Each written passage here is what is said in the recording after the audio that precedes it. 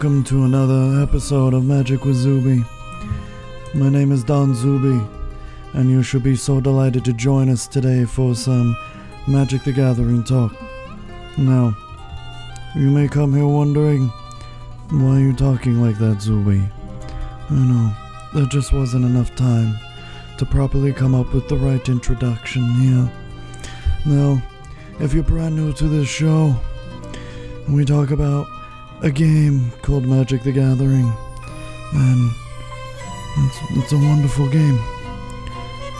But you come to me now, not in friendship, that you just never wanted to remain in a debt to me as you listen to this show. So, we're just going to get right on with it here, and so if you're brand new to this show, we talk about a little known game called Magic the Gathering. It's a card game. It's very lovely. It's a very lovely time of year. But I'm gonna make you an offer you can't refuse, okay? You're gonna listen to this show, and then you're gonna realize what the fuck was Zuby on while making this shit. That's all I gotta say. But anyways, so this show I like to bring on, content creators to pro players to cosplayers to many more, as well as have solo episodes where I do random crazy shit like this and just sort of go on and on about it. So alright, I guess before we get in, let's get some announcements out of the way here. So Magic with Zuby is scheduled to be at Grand Prix Orlando, if I knew how to say it. Grand Prix Orlando, not Orlando. Orlando from August 10th through the 12th, as well as Grand Prix Atlanta from November 2nd through the 4th. Magic with Zuby can be found on the following: Facebook.com/MagicWithZuby, Twitter @MagicWithZuby, and Gmail @mtgzuby@gmail.com if you want to email me for any questions you may have. This podcast can be found on iTunes, Google Play, Stitcher, and TuneIn Radio. Okay, I think I'll stop. I don't know, Maybe I'll keep throwing it in there every so often, just so, hey, forget about it. Hey, what you doing over there? Hey, Don Zuby? Hey, forget about it. You're a fugazi, that's what you are. Alright. So Magic with Zuby is sponsored by the following, alright? LegitMTG.com. If you want to get any Magic singles or sealed product and get free shipping, you just need to order $2 or more. Hey, that's a good deal right there. Hey, what you know about that? Alright, and we're also brought to you by ManaTraders.com. Are you tired of buying singles in order to play on events in Magic Online?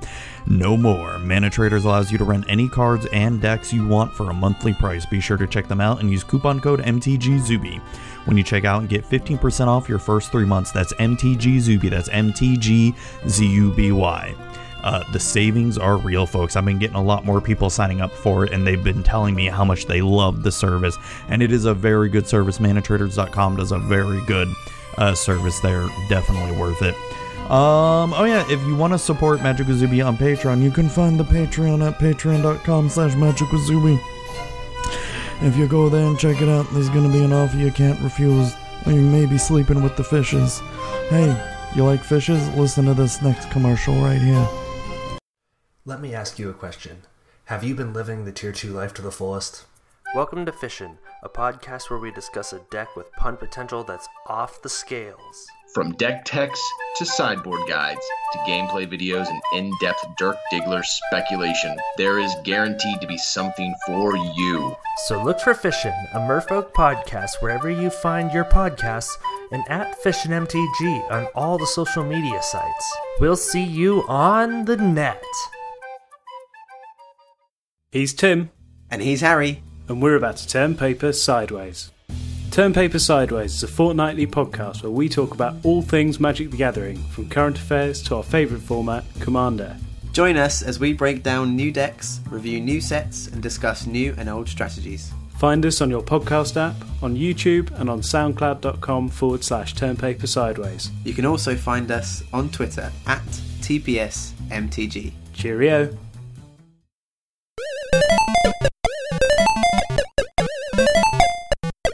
Man, I wish there were others who liked retro video games like me.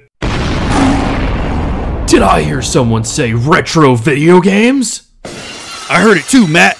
Well, if you're a fan of retro video games as well as gaming in general, you need to listen to the VCR Gaming Podcast. It's available on iTunes, Google Play, Stitcher, and TuneIn Radio. Oh God, my house!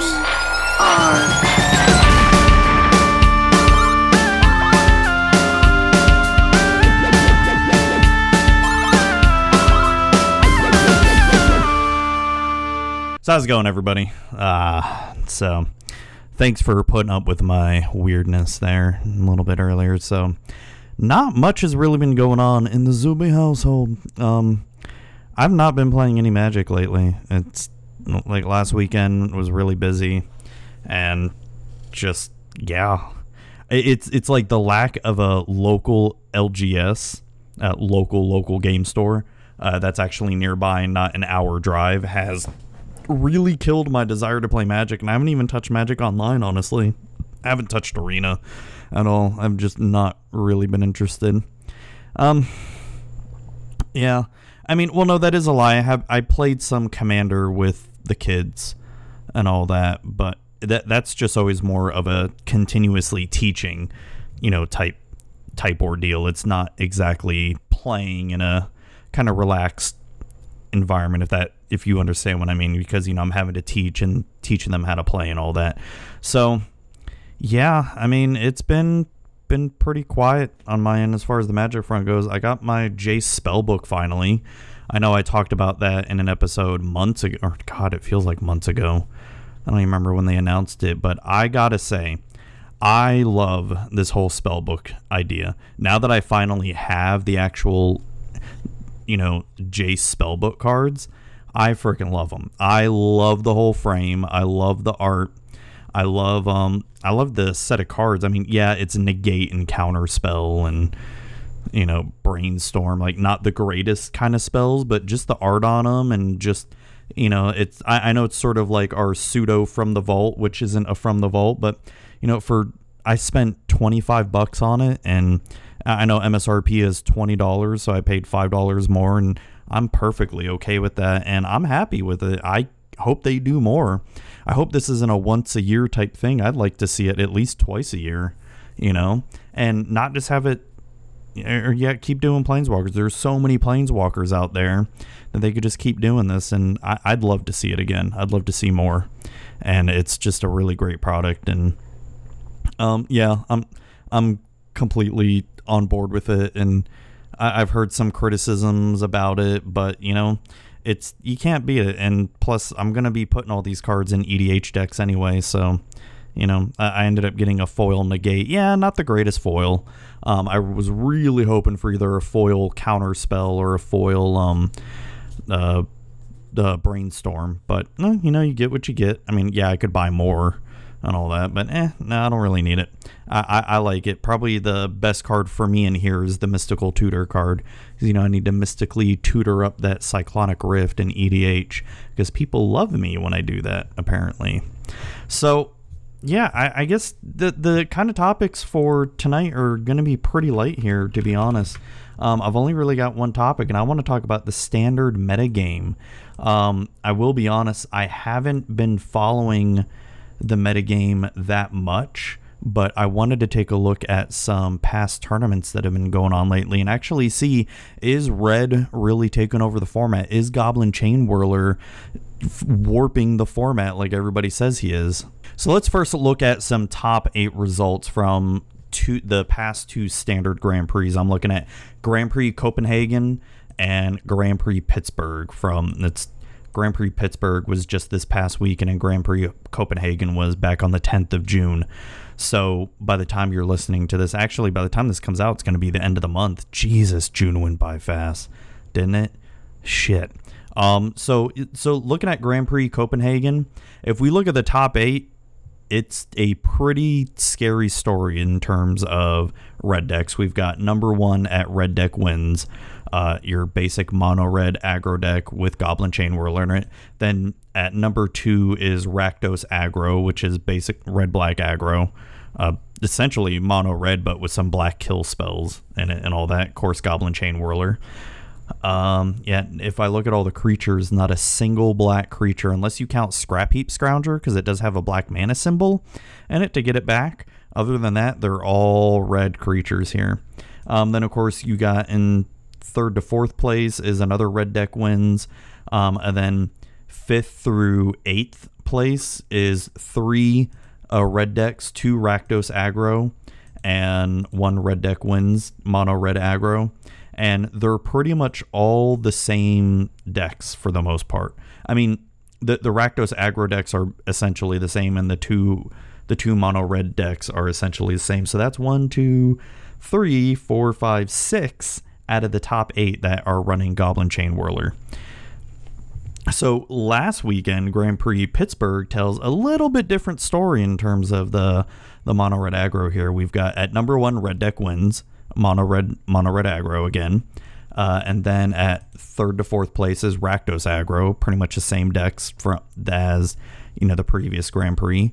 And then at 5th to 8th place is another Rakdos deck, essentially the same deck, just slightly different. But so that's only 3 red decks in the top 8. The others were a Dimir mid-range, which that's pretty interesting here, pretty interesting build. And then a blue-white God Pharaoh's Gift. Nice to see that make a comeback. Then Esper Control, blue-black Control, and blue-white Control decks. So 3 control decks, which is very interesting as well. So, I mean, both Grand Prix tell a very different story, and granted, I understand that, you don't always want to look at the top 8 because we don't know what everybody else was playing at the same time as well, too. But it's suffice to say that red is probably the best color in Standard right now, if we had to take a look. But when we look at the metagame percentages, if we look at MTG Goldfish, just if we look at their metagame percentages, red-black aggro takes up about 9.46%. Esper Control takes up 8.11%. Mono Red takes up 7.43%. And Blue-black Midrange takes up 6.76%.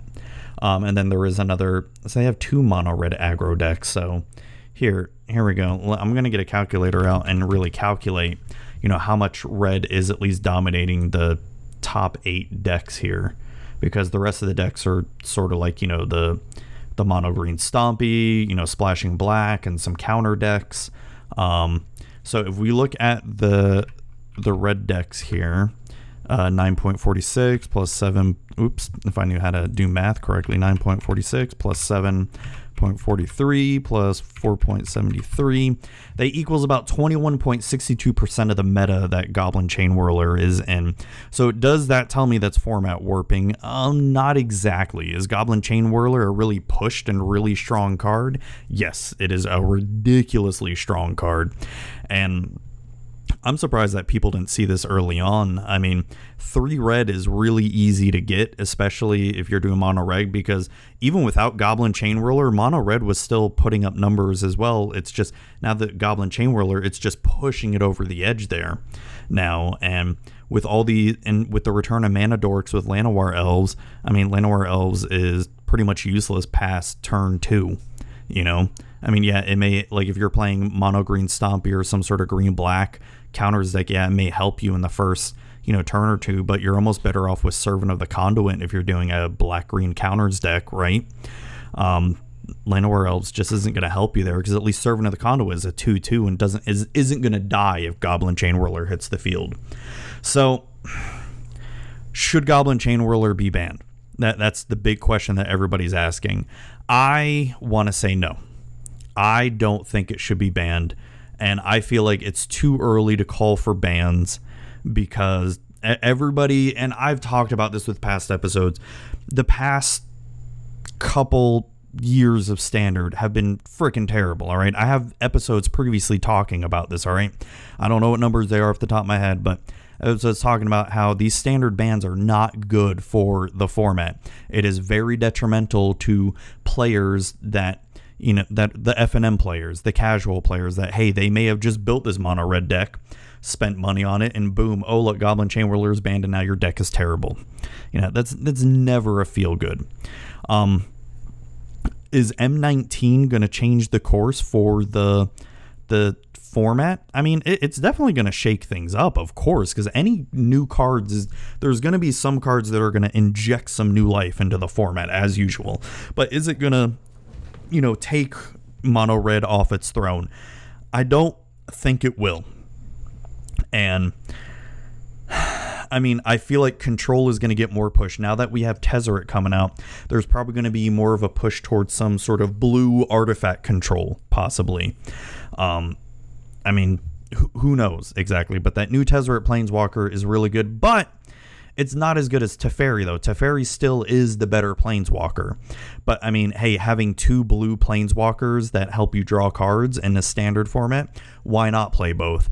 Obviously, you're going to want to lean more towards Teferi because it is the better card, but hey, maybe Tezzeret is a one-of or in sideboard or something isn't that bad, because the Tezzeret Planeswalker can protect itself, but it does play a 1/1, so it is going to be bad against Goblin Chainwhirler. I don't know. Who knows what the heck is going to happen here, but I still feel like mono red is still going to be on the throne until rotation, which is going to be happening this October, which is not that far away, to be honest. I mean, we're at the end of June here. It's going to be July very, very quickly, so we've got like 3 months essentially until the standard rotation happens, where we're going to be losing Kaladesh all the way up to Hour of Devastation, and that's going to be really detrimental to red here. Red is going to lose a lot of good stuff. A Braid, it's going to lose Soulscar Mage, it's going to lose Hazoret. You know, it's going to lose a lot of, you know, spells that it's used to having. What else? It's going to lose Oncrop Cacher, Bomat Courier. The Earthshaker Kenra is going away. Karazev. Now, are there going to be other red cards that are going to replace it? Sure. I think that Goblins is going to be a thing after rotation, because there's a lot of good Goblin cards coming out. I mean, we got Siege Gang Commander, we've got Goblin War Chief, and there were some other Goblin cards printed in M19 that don't seem to be that bad. I mean, there's that 1 in a red Goblin that produces another 1/1 red Goblin token that's like a poor man's Mog's War Marshal. Instead of, I think that's the name of the card, a poor man's Mog's War Marshal. Hold on, let me look it up. Yeah, Mog War Marshal. You know, so I mean, there's still gonna be utility for red. We're still gonna have Lightning Strike and Wizard's Lightning and all that, and Shock is still gonna be around, right? Holy shit, is Shock going away? Or no, didn't they reprint Shock in M19? Oh my god, let me look. I can't remember now off the top of my head. I thought they did reprint Shock in M19, didn't they? MythicSpoiler.com. Oh my gosh. Shock, where are you? I want to say they did reprint Shock in M19. Yeah, they have Lightning Strike in M19, so that's going to be there. I mean, I know Lightning Strike was reprinted in Ixalan. I really thought they got Shock again. Yeah, they did have Shock in M19, so Shock's not going away either. So, I mean, like I said, there's still going to be utility spells. We're going to lose Chandra, but we have Jaya Ballard, which isn't as good as Chandra. But, hey, maybe there'll be another red Planeswalker taking her place. And, oh, we are losing Glorybringer. No! My favorite dragon of the format. Like, the past few standard formats, there's always been one dragon that I really love. You know, Thunderbreak Region, Glorybringer. And right now there's no dragon that replaces, I mean, Virix Bladewing, no, you're not a good dragon. You're pretty terrible. You know, Glorybringer, you'll always bring glory to my heart. That's for sure. So, I mean, I really don't think we should ban Goblin Chainwhirler at all. I feel like it's unnecessary. It's uncalled for. Yeah, it sucks right now, but who knows? Maybe we'll see some breakout decks with M19 coming out. And hell, rotation's right around the corner. Is that warranted for it to be banned if it's going to be, you know, completely nerfed when rotation happens? I don't think so. I mean, I know it's not a very expensive card. It's like, what, a $5-6 card right now?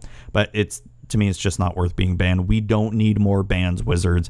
We need healthier metagame formats. And the metagame isn't the worst it's been.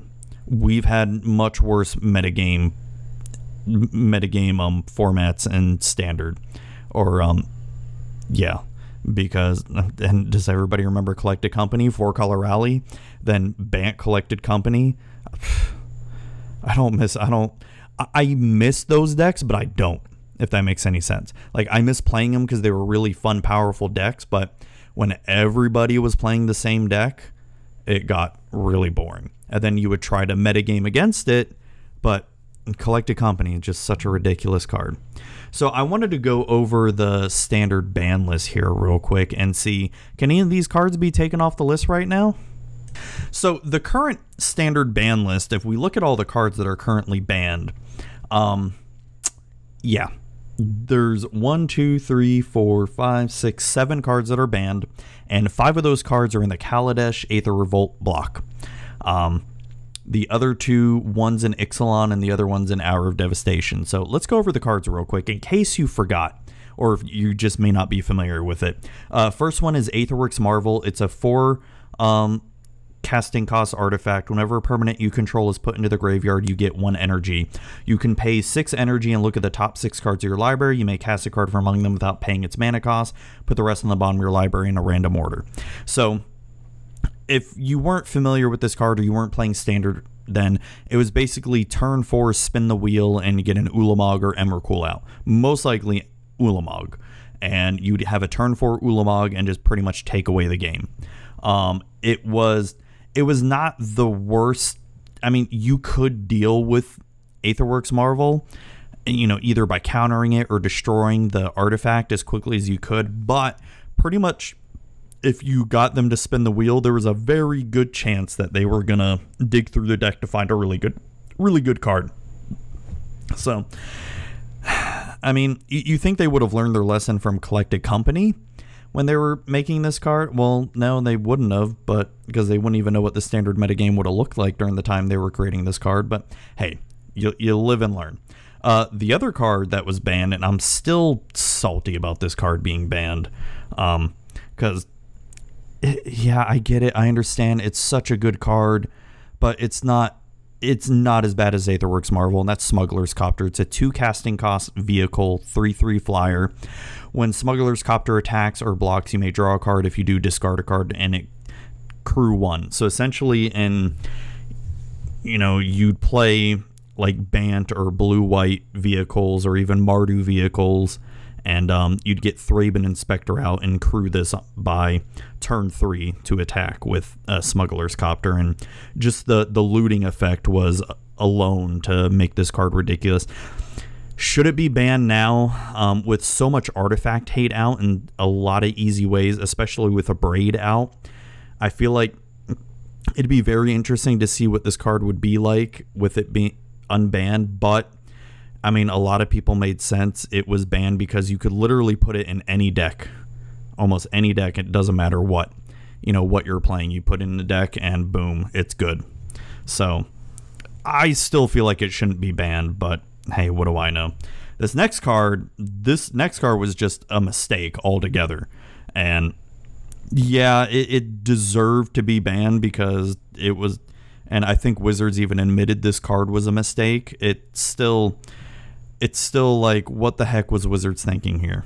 I've had previous podcasts talking about this, especially last year around this time. That's Felidar Guardian. Felidar Guardian is a 3-and-a-white cat beast, 1/4. When Felidar Guardian enters the battlefield, you may exile another target permanent you control, then return that card to the battlefield under its owner's control. So essentially, we had Splinter Twin in Standard because this would pair with Saheeli Rai, which is a 1 blue and red casting cost. So you'd basically be playing Jeskai Splinter Twin, and you would play turn 3 Saheeli Rai, then hopefully Saheeli Rai doesn't die, then turn 4 play Felidar Guardian, bounce Saheeli Rai, it comes back, you make a copy of Felidar Guardian, then you bounce Saheeli Rai over and over again infinitely an amount of times, and then you just swing an attack because the copy, that the token that Saheeli Rai creates does give it haste. So this card was a mistake through and through. It should have said target creature you control, but it was an oversight. I still really wonder how they didn't catch that when they were making this card. I know this is before they had the play design team, but I still remember, like, as soon as this card was spoiled, the internet immediately knew, like, oh my gosh, this is Splinter Twin. essentially. And you know, there's a lot to be said for when you're working on something and you're very close to that project, you don't really see what's wrong with it until you do get an outside perspective on it. So I guess I can understand how they missed it because they were very close to the project, but man, it's like the internet caught it within seconds as soon as it was spoiled. And I mean, Wizards must have had to have been thinking, oh crap, we done goofed. So next on our list is Attune with Aether. It's a 1 green sorcery. Search your library for a basic land card, reveal it, put it into your hand, then shuffle your library. You get 2 energy. So last year, when Ixalan came out, there was a deck that went around everywhere called Temur Energy. And Attune with Aether, you could basically play 20 lands with Temur Energy, and you play 4 copies of Attune with Aether. That was essentially your 4 extra lands. I definitely thought Temur Energy was beatable. Losing Attune with Aether was definitely hurt it, but I get it. It was a really powerful card, but it wasn't. Yeah, it was really easy for mana fixing. Plus, energy was. There was really no way to get rid of energy. I mean, there was Solemnity, however you say it, but you know. I don't like this card being banned. I agree with the next card on the list, but I don't like Attune with Aether banned. I mean, it is a good card. It's really good mana fixing. So, I mean, does anybody remember playing Temur Energy? I played that deck. I had the best list on there. I definitely played a more control variation of it. That deck was boring. I'm sorry to say. That deck was so boring. The Sultai Energy version of it was at least a little bit more interesting. I loved Jund Energy, though. Jund Monsters, Jund Energy. I loved playing Jund Monsters and Jund Energy. That was my go-to deck. Temur Energy, though, I was so bored with that deck. I have to be honest. I was bored to tears playing it. And I would play lesser tier decks just to have some fun because Temur Energy was just so boring. So next on our list is Rogue Refiner. Rogue Refiner is 1 green and a blue human rogue 3/2. When it enters the battlefield, draw a card and you get 2 energy. Does this deserve to be banned? If there were Wizards made the mistake of not allowing you to interact with energy more. There should have been some sort of drain energy card in the Kaladesh Aether Revolt block somewhere, even if it was 1 card and it costs 3 mana or 4 mana, generic mana, whatever. Just be like, hey, drain your opponent for 2 to 3 energy. That would have been a lot more helpful against energy decks. But if Rogue Refiner was just when it enters the battlefield, draw a card, it probably would have stayed in standard, not get banned. But since it gave you energy, that's pretty much what got it the axe, and that was, one of the best cards in Temur Energy as well, too. Next on our list, and this was just a byproduct of some of the bans with Attune with Aether and Rogue Refiner. That's Rampaging Ferocidon and Ixalan, 2 and a red. This card barely saw play. And, well, I don't mean barely saw play. I mean more of it didn't have a long lifespan in standard. It lasted, 3 months, I think? Right before Rivals of Ixalan came out, I want to say. So, Rampaging Ferocidon's a 2 and a red 3/3 dinosaur. It has menace. Players can't gain life. And whenever another creature enters the battlefield, Rampaging Ferocidon deals 1 damage to that creature's controller. So, essentially, if you're playing any kind of token deck or a deck that plays a lot of creatures, this creature was just very powerful. And it was banned as a result of also, because since Temur Energy was going to be severely nerfed, they wanted to nerf red decks as well, so to try to open up some more strategies. And that was also why Ramunap Ruins was banned as well, too. Ramunap Ruins is a desert land from Hour of Devastation. You can add, 1 generic mana to your mana pool. You can pay 1 life, add red to your mana pool, or you can pay 2 and 2 red to sack a desert, and Ramunap Ruins deals 2 damage to each opponent. So essentially, when you were playing mono red aggro, you'd have at least 4 of these lands in your deck. And, of course, with mono red aggro or mono red burn, you want to kill your opponent the quickest way possible. This was just another way to help you out here. Did this card deserve to be banned? God, it's always so hard to answer, because looking back on it, it made sense why it was banned. I mean, especially now with how prevalent red is in standard, yeah, maybe it should stay banned. And, you know, I mean, mono red's still really freaking good in standard right now. It doesn't need more help. So, yeah, so that's the ban list right now. And can any of the cards be taken off? If I had to take off a single card in this list, it would probably be between Smuggler's Copter and Attune with Aether. I think right now the safest one would probably be Attune with Aether, and that would probably just help the energy decks a little bit, at least for the next 3 months before it rotates out.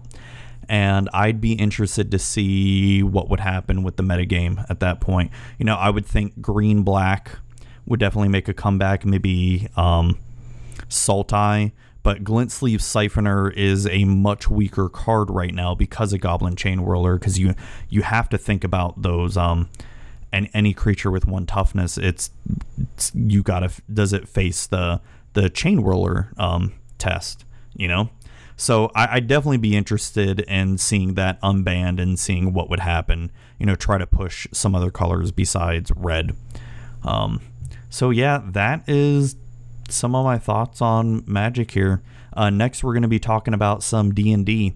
So before I get into that, I did pose a question on Twitter asking, you know, how would you guys feel if I talked about some non-Magic related stuff? And most of the non-Magic related stuff is going to be D&D related most of the time, and I'm not going to do it all the time as well, just sort of like how I did before, because and basically and a lot of you, pretty much everybody answered yes. I had 3 options, you know, basically yes, no, and you do you. Pretty much everybody picked yes or you do you, you know, meaning that, hey, you be yourself. And I got resounding positive response from it. So I am going to bring back some D&D. I will say this, I haven't really talked about it too much. I was really trying to start a 3rd podcast about D&D, and it just got to a point, and it was going to be very, very infrequent, but it just got to a point where it wasn't recording the show. That's the easy part. A lot of people don't understand when it comes to the actual recording and making of the content. That's the easy part when it comes to content creation. It's everything else after the fact, the marketing, the promoting, the getting yourself out there, networking, and all that. So I wanted to really start a D&D podcast, a 3rd podcast called Role Playing with Zuby, and I have declined to do so. I did record 1 episode. I don't know, maybe I'll release that or something, because it's a pretty standard introduction episode, an introduction to my tabletop role-playing life. If anybody's interested in hearing it, let me know. Maybe I'll put it up on the Patreon, and you guys can, you know, decide for yourselves if you like it or not. But it was just so daunting to think about trying to promote it and network it. And I have a hard enough time trying to do Magic with Zuby and then VCR gaming as well. I couldn't imagine adding a 3rd one that I would just do more for fun, but I wouldn't just want it to lay on the wayside and just never go anywhere. You know what I mean? So I'm going to bring back some D&D content to the show, and it's going to be very infrequently. It's perfect for episodes like this where there's really not a whole lot of Magic news going on, and I haven't even really been playing Magic, and I'm really hoping to get back into some Magic playing, because damn, I friggin' need it, but the lack of a game store that's nearby is really killing it for me. So, all right, here's some D&D content, guys. So I'm sure I've mentioned on the show before that I had a campaign that went on for close to like 10 years almost, and I DM'd 99% of it. So what I would always do after finishing up a session is I had a Word document that I would, you know, type up, you know, just some cliff notes of, hey, this is what happened, you know, with all the party and all the members and all that. And I found that document, and I've been reading it the past like week or two, and just going on and thinking, what the fuck was I thinking with some of this stuff, you know? Just, I came up with some of the craziest stuff here. One of the things, and I would love to have a whole podcast just talking about some of the crazy stuff, but that's not today. A lot of what I'm going to be discussing is just some of the crazy stories where they outsmarted me. All right. And I love those kind of stories because there'd be so many times where I'd put my players in a situation that, you know, not thinking that it was completely unbeatable, but just sort of like, all right, I'm going to throw them for a loop here. And then they figure it out in 5 seconds. And you're just like, oh shit, I didn't even think of that. You know? I always love that stuff. But before I get into that story, as I was reading through my Cliff Notes, and granted, these are like over 10 years ago and all that stuff, or the last time we played was probably about 5 years ago now. And I had a homebrew item that I called Failed Scrolls. So in my world, magic was very prevalent, you know, like magic was pretty much everywhere. And so what people would commonly sell would be, you know, spell scrolls, right? Magic scrolls, like, hey, you want to be able to do fireball at level 1? Sure, here, you know, just pay me 100 gold. Or, oh, you want to be able to do magic missile, or whatever spell it may be, you know, you could buy a scroll for it. But what I created in this world was called Failed Scrolls. Failed Scrolls were essentially whatever spell the wizard or magic user was trying to create, they failed at it, right? Because, hey, they screwed up the spell or something. And in most campaigns, if they failed making a scroll, they would just throw it away. But a lot of times, this became sort of a novelty item, because when they would find a failed scroll, it would do a random spell. It'd be basically a very, very small % chance that the failed scroll would produce an actual useful spell. But most of the times it would just be really stupid stuff, like you open up the scroll and you start farting butterflies for an hour, right? Or you open up the scroll and you turn into a frog. Or you open up the scroll and it starts raining on you, just you. You know, just fun, silly stuff like that. Because basically this is what I would do. I would have them find a failed scroll, and I would open up my notebook, my DM notebook, and I'd have them roll a d6, and I would come up, like, write down 6 possible options, and I'd have to write it really fast because I don't want to make the players wait. I'd be like, you know, farting butterflies, they fall down and, you know, sprain their ankle, or, you know, just something dumb. And maybe one of the choices once in a great while may be, oh, you know, they do detect magic spell or something like that, you know, whatever it may be. And they were just very funny. So my players ended up liking them so much that I incorporated them more and more in the game. I mean, hell, I was just reading something to where my players were captured. So before my players got captured, they would purposely buy failed scrolls, right? So my players were captured. They were in the jail cell. They took everything off the players, like their weapons, but one of them managed to convince the guards to let him keep his failed scrolls. I can't remember exactly what happened, but in my Cliff Notes don't say how he was able to keep them, but he was able to keep this failed scrolls.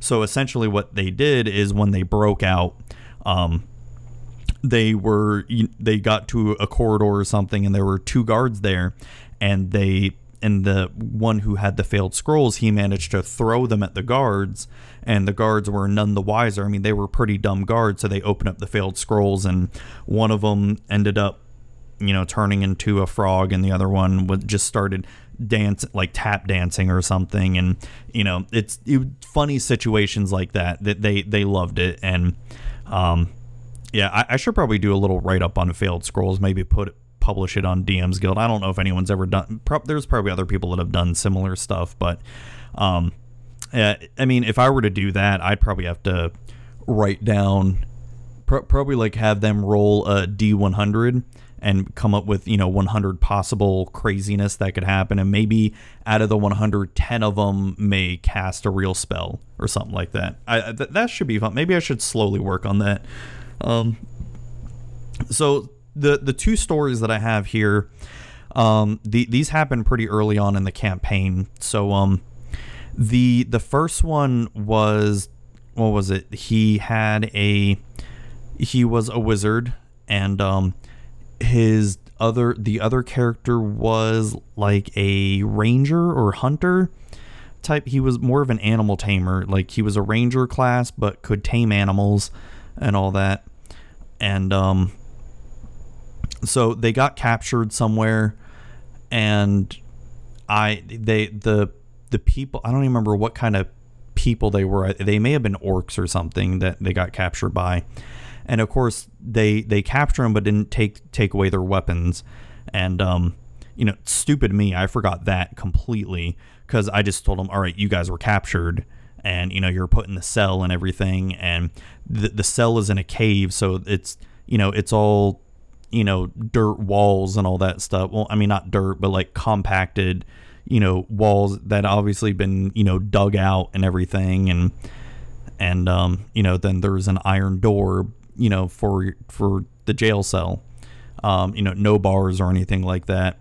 So the wizard had a fire staff that could basically, like, if you get hit by it, you burn up, they take fire damage. So he was smart enough to put the fire staff up against the iron door and let it heat up, because basically anything it would touch, because I had it to where the staff was attuned to only him, where if anyone else touched it, they got burned. So he basically put it up against the iron door, and I did allow it to heat up the door essentially. And so, the door essentially not really caught on fire, but got super hot when the guards tried to come in, and they were able to escape that way. Not the most exciting story, but it was just an example of me as a DM forgetting to say something as simple as, oh, they took your weapons.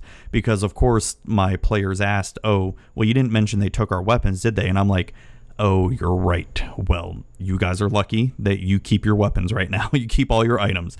Because I am the type of DM where if I forget to say something and I don't correct myself immediately after the fact, and I've gone on talking for maybe 5 minutes or something, and they say, oh, well, you didn't mention this. I'm like, well, shit, you're right. Well, of course, you guys are right, and this happens.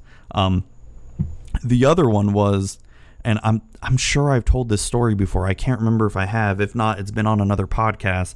So these players, one of the players was trying to infiltrate the black market in the town, and he was trying to interrogate someone, and the person was being very non-persuasive. He was failing a lot of his roles, and he ended up, I can't remember if he killed the person or beat him to a pulp in the middle of a bar. And then of course the town guards start coming, and the players do start killing and dispatching the guards, and then it gets to a point to where they killed a lot of guards, where, oh my gosh, all the guards in the town, because it was a pretty big town. It was more like a very small city. And of course they get surrounded by 20 to 30 guards, and they gave up at that point. They were going to be sentenced to death, so they're on the gallows, right? They're waiting to be hung, and of course they have the ropes.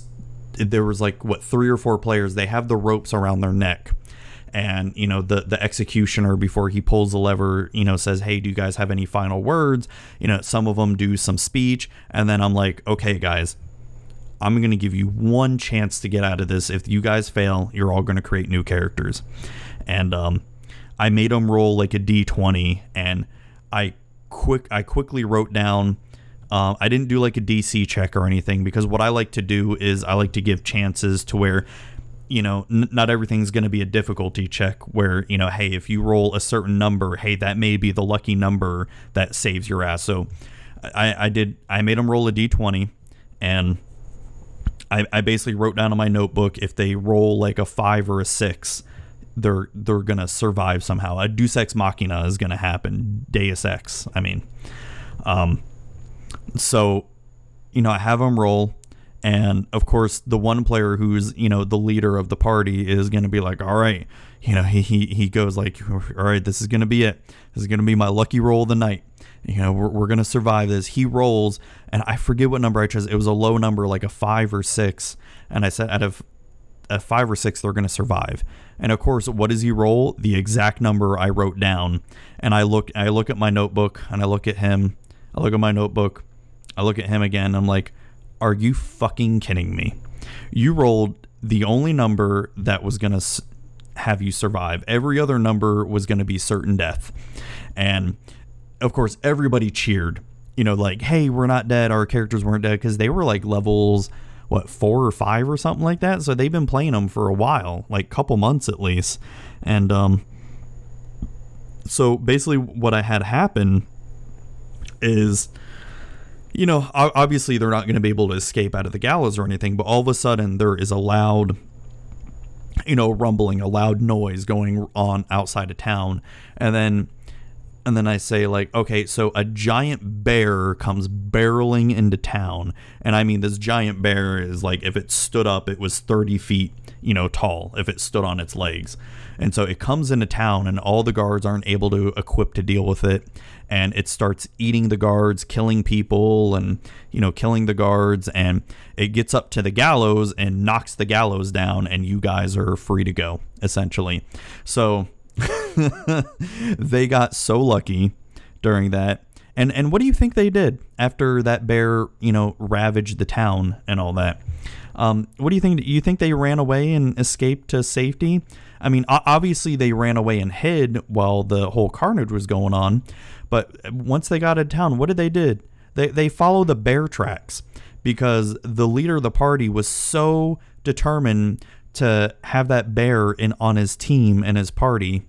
And I forget how he did it, but he managed to end up getting that bear on his team. Like, him and the party basically beat that bear to a pulp. And right before it was gonna die, they charmed it somehow. I don't remember how. And my notes don't say, obviously. It just says, oh, they befriended the bear after beating it to a pulp. And that bear ended up joining their party. It was basically their steed, so to say. I mean, it would... And come to find out, that bear was actually a big scaredy cat too. It was just hungry, and that's why it went into town and wanted to eat some people. But so yeah, that has been, those are some of my DM stories. I got to tell more stories. I'm still reading through, and some of the stuff I did in this campaign was just insanity. Some pretty cool story stuff too that I did, I have to say, and that's going to be a time for another podcast. Next up, we've got some Q&A, some questions and answers, and boy, do I've got some Q&A here, and I'm really glad that I got a lot of questions here. Thanks to some other Magic content creators asking me these questions, and let's just get right on into it. All right, so let's just dive right into this Q&A here. So first question is from T1 Glistener Elf, friend of the show, and he's been on the show before. He asked me my thoughts on the PlayStation 5. So obviously the PlayStation 5 is not even out yet. There's really no official any kind of news about it, but we know it's coming, obviously. So he sent me this article, linked me this article talking about it and possibly what we know and possibly what games may be on it, like the Death Stranding or Last of Us 2 may be on it. If it's going to be anything like what they did with the PS3 to PS4, I can see Death Stranding, Last of Us 2 being on PS4, then they just re-release it again on PS5 to make a remastered version or something like that. So, I mean, my thoughts on it, I mean, obviously it's going to happen. Obviously I'm probably going to get one because I'm a Sony fanboy through and through, Sony and Nintendo fanboy, sorry Xbox, I don't like you. And if you listen to VCR Gaming, I don't like Microsoft too much. But I mean, I really don't know what else to say because I don't really have many thoughts or opinions on it.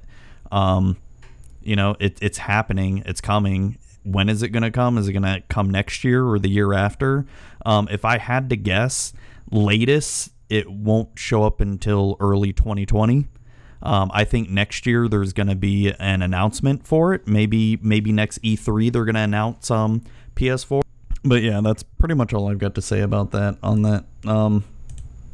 Next question is from Cheshire Plays, content creator on Magic the Gathering who streams a lot on Twitch. He asked, should 4-player EDH be casual or competitive? And if someone who is more competitive joins your table, should they tell you the competitive level of their deck? A lot of that is going to be dependent on your play group. I feel like either way, it's completely depend on your play group. I enjoy both ways, being casual or being competitive.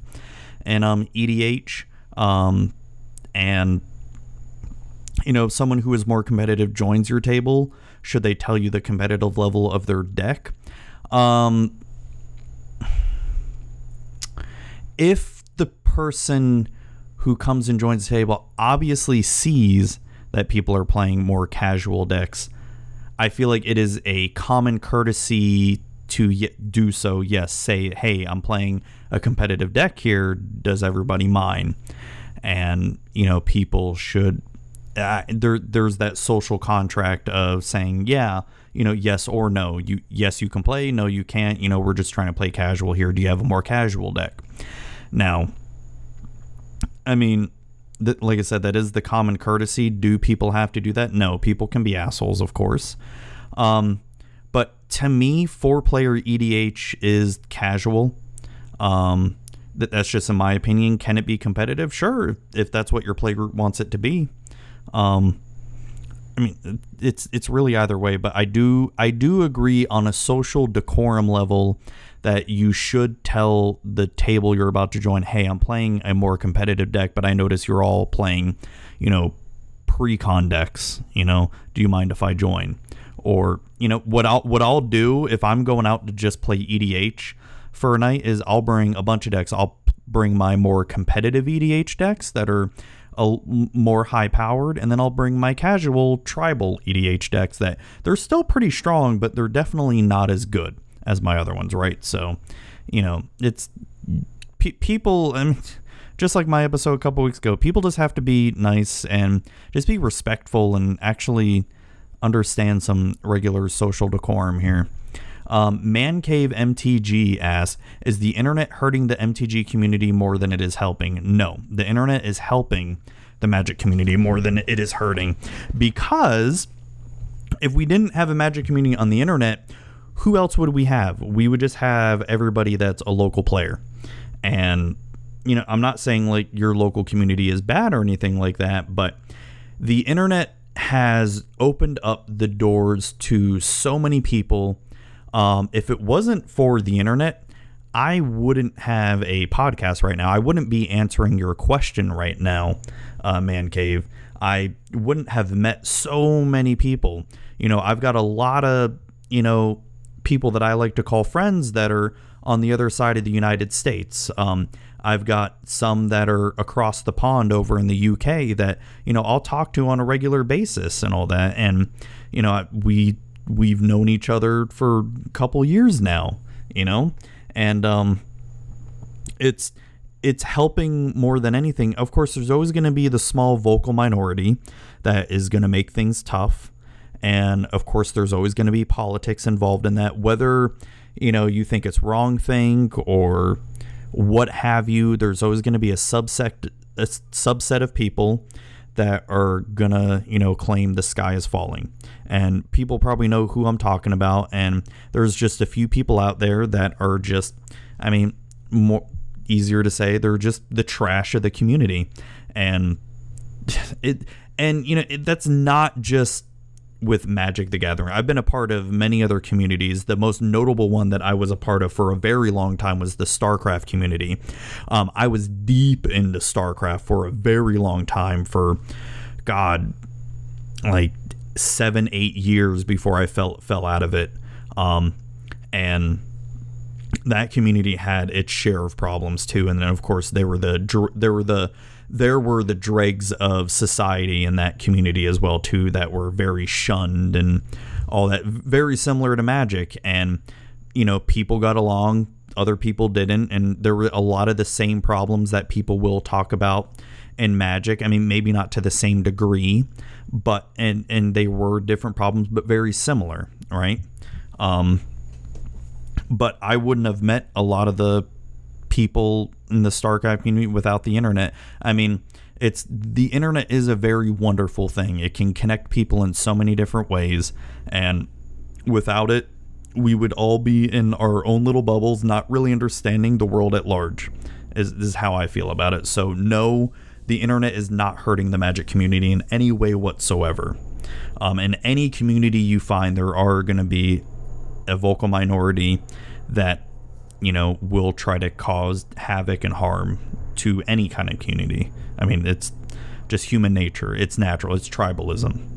MTG Strategist asks, have you ever caught someone cheating? So if you listen to my LGS horror stories, yeah, I caught the one guy with his wife cheating, obviously, many times in EDH. Other than that, have I ever caught someone cheating? I've caught people, you know, what I would deem misplaying, like maybe drawing an extra card or playing an extra land in a FNM, but it never felt to me that they were intentionally trying to cheat. But other than the one guy that I mentioned in the LGS horror stories, which if you haven't heard that MTG Strategist, definitely go back and check it out. It's a hoot and holler, a hoot and nanny. All right. It's how we do things in the South. Yeah, I've never really caught someone cheating besides him. Harry TPS asks, what is the best D&D race and class, and why is it Half-Elf Ranger? Well, you answered it right there. It's Half-Elf Ranger. I mean, because Half-Elves, like Tannis Half-Elven from Dragonlance, he's a badass ranger. Was Tannis Half-Elven a ranger? Or was he more of like a fighter? I'd actually have to look it up because there are stats. It's fun to read those old books because if you look in the back of the books, they actually have stats for all the main characters and the bad guys they fight. At least they did in the beginning. I don't know if they did that for all the books, but they did it for the early books. And that was for what, like 2nd edition D&D, or was it first? I don't remember. I'd have to go back and look. But my favorite D&D race and class, I'm a good old-fashioned elf guy, and I will be honest, D&D, like tabletop role-playing games are the only times I like being a healer. I don't mind being support at all. I'd rather be support because I like helping everybody and making sure everybody stays alive. I like being cleric, to be honest. It's, you know, I don't mind melee classes and I don't mind other kind of magic classes. And I will say the cleric, especially in 5e, is so much better compared to previous editions. I love the cleric in 5e. Probably my favorite class. So yeah, probably an elvish cleric. Probably wood elf more than anything. I'd probably pick high elf if I'm min-maxing. I think the high elf is the better one for cleric, if I remember correctly. King of Jank asks, as a fellow Crewfix EDH player, what is your favorite aspect of Crewfix and why is everyone else wrong for not playing him? So my favorite aspect of Crewfix, I'm sure I've mentioned, is the amount of interest I can accrue while playing Crewfix.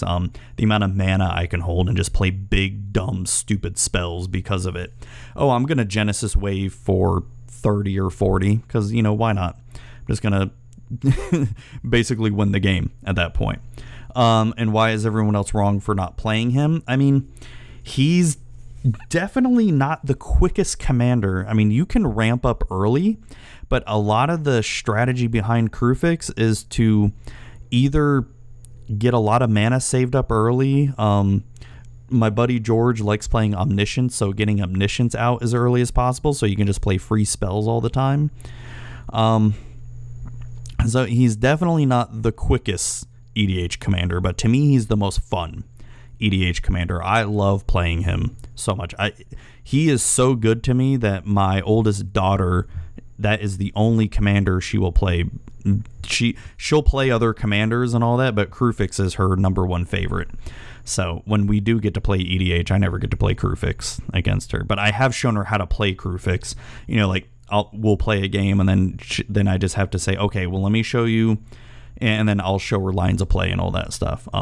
EDH Academy asks, is mass land destruction a legitimate deck strategy for any format, or is it simply playing a degenerative deck? Is mass land destructive legal in the format? If yes, then yes, it is a legitimate deck strategy for any format. Is it a fun deck strategy? No. Is Lantern fun deck strategy? No. But it's legitimate because it is illegal. There are legal mass land destruction cards. So yeah, to me it's legitimate. But it's not fun. I mean, if you're gonna play competitive and you're gonna play to win, do whatever you got to do to win.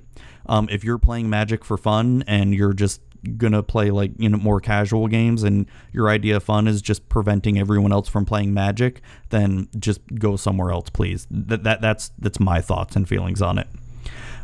Last question of the night is from Jason Stoops, aka T2TKS. He asks, how do you deal with negative / trollish reactions as a content creator? So I'll be honest here, I don't get a whole lot of negative comments or emails or anything like that, but when I have, I honestly just take it in stride. You know, you're gonna get there's gonna be people that don't like your content. You can't please everyone, and you know, you just need to understand that not everyone's gonna like your content, and that's okay. You're gonna have people that hate your content or gonna hate you for whatever reason, and you know what? That's okay. There's always gonna be people that hate you out there. There's always gonna be people that love you out there and love your content, and both of that is okay. You just need to realize you can't please everyone. And you know, how do I deal with it? The times that I have gotten negative content and all that stuff, I was so happy. I was more happy about that than getting all, because I do get a lot of good comments and good reactions and good emails, by the way. It's not that I don't get anything, but I very rarely get anything bad. But when I do, it's like I'm actually happy about it, because this person hated me or disliked me so much that they spent that time to write up that email or write up that comment or tweet me on Twitter or DM me saying that I'm a piece of crap or whatever. And I'm like, you know what? Thank you for that. And, you know, I can understand where they're coming from. You know, I've been there, done that. There's still people I don't like in the Magic community and all that stuff. And, you know, I mean, I've had my fair share of, you know, run-ins with, you know, that kind of stuff. And, you know, but I'm not going to go out of my way to tell them like, hey, you suck and all that. I'm just going to like either downvote them or, you know, dislike them and move on, because it's like, I don't freaking care. Or hell, I don't even really do that anymore. But it's just, you know, it is what it is. It's going to happen. And you just have to understand that you're putting yourself out there, right? You're putting yourself out there, and you're putting yourself out there for people to criticize you. And the criticism is going to happen. And yeah, there are definitely times, especially lately, that I have not been on social media as much. And, you know, I just need that. And sometimes you just need to step away from the social media, step away from just doing content for a day or two, or maybe even a week or two. And that's okay too. You know, I mean, people aren't going anywhere. I mean, I understand this is such a fast-paced world where we feel like we need to constantly keep up with it all. And if we're not making content, we're losing out. We're losing out on listeners, viewers, readers, all that stuff. But hey, you got to take everything in stride. You know, it's going to happen. It sucks. And what can you do? I mean, I've talked about it in episodes before, you know, REBT, rational emotive behavior therapy, where if someone does say something negative about you, you know, or say something bad or disparaging about you, you know, a lot of common thought is, oh, I must be a terrible person and all that stuff. And, you know, I must be bad. I can't believe I did all this bad stuff and this person hates me for it, you know, because my content is terrible. No, your content isn't terrible. You're not a terrible person. You're not what that person is, that negative trollish person is claiming you to be. You are who you are, and the only person who can make you happy or validate you is yourself. You know, not letting other people dictate how you feel is gonna do wonders for you. And I have episodes based on that, so you can go back and listen to them. They're very early episodes. Maybe it's time to do another rational emotive behavior therapy episode. It's been probably over a year since I've done one, so maybe it's time to do another one then. So that is the last question there. I want to thank all of you all for bringing in those questions, and I love doing this kind of stuff. I really need to do Q&A more. It's just the reason why I've tried to do Q&A in the past is I completely forget that I want to do Q&A, and then I'm like an hour before I record like, hey, does anyone have any questions? And I get no takers. I'm just sort of like, oh, okay. I'm just really bad at remembering some. Plus, I've been so busy lately, guys. I've been ridiculously busy. It's surprised that I can even get anything done lately. But anyways, thank you all for listening to the show. Really appreciate it.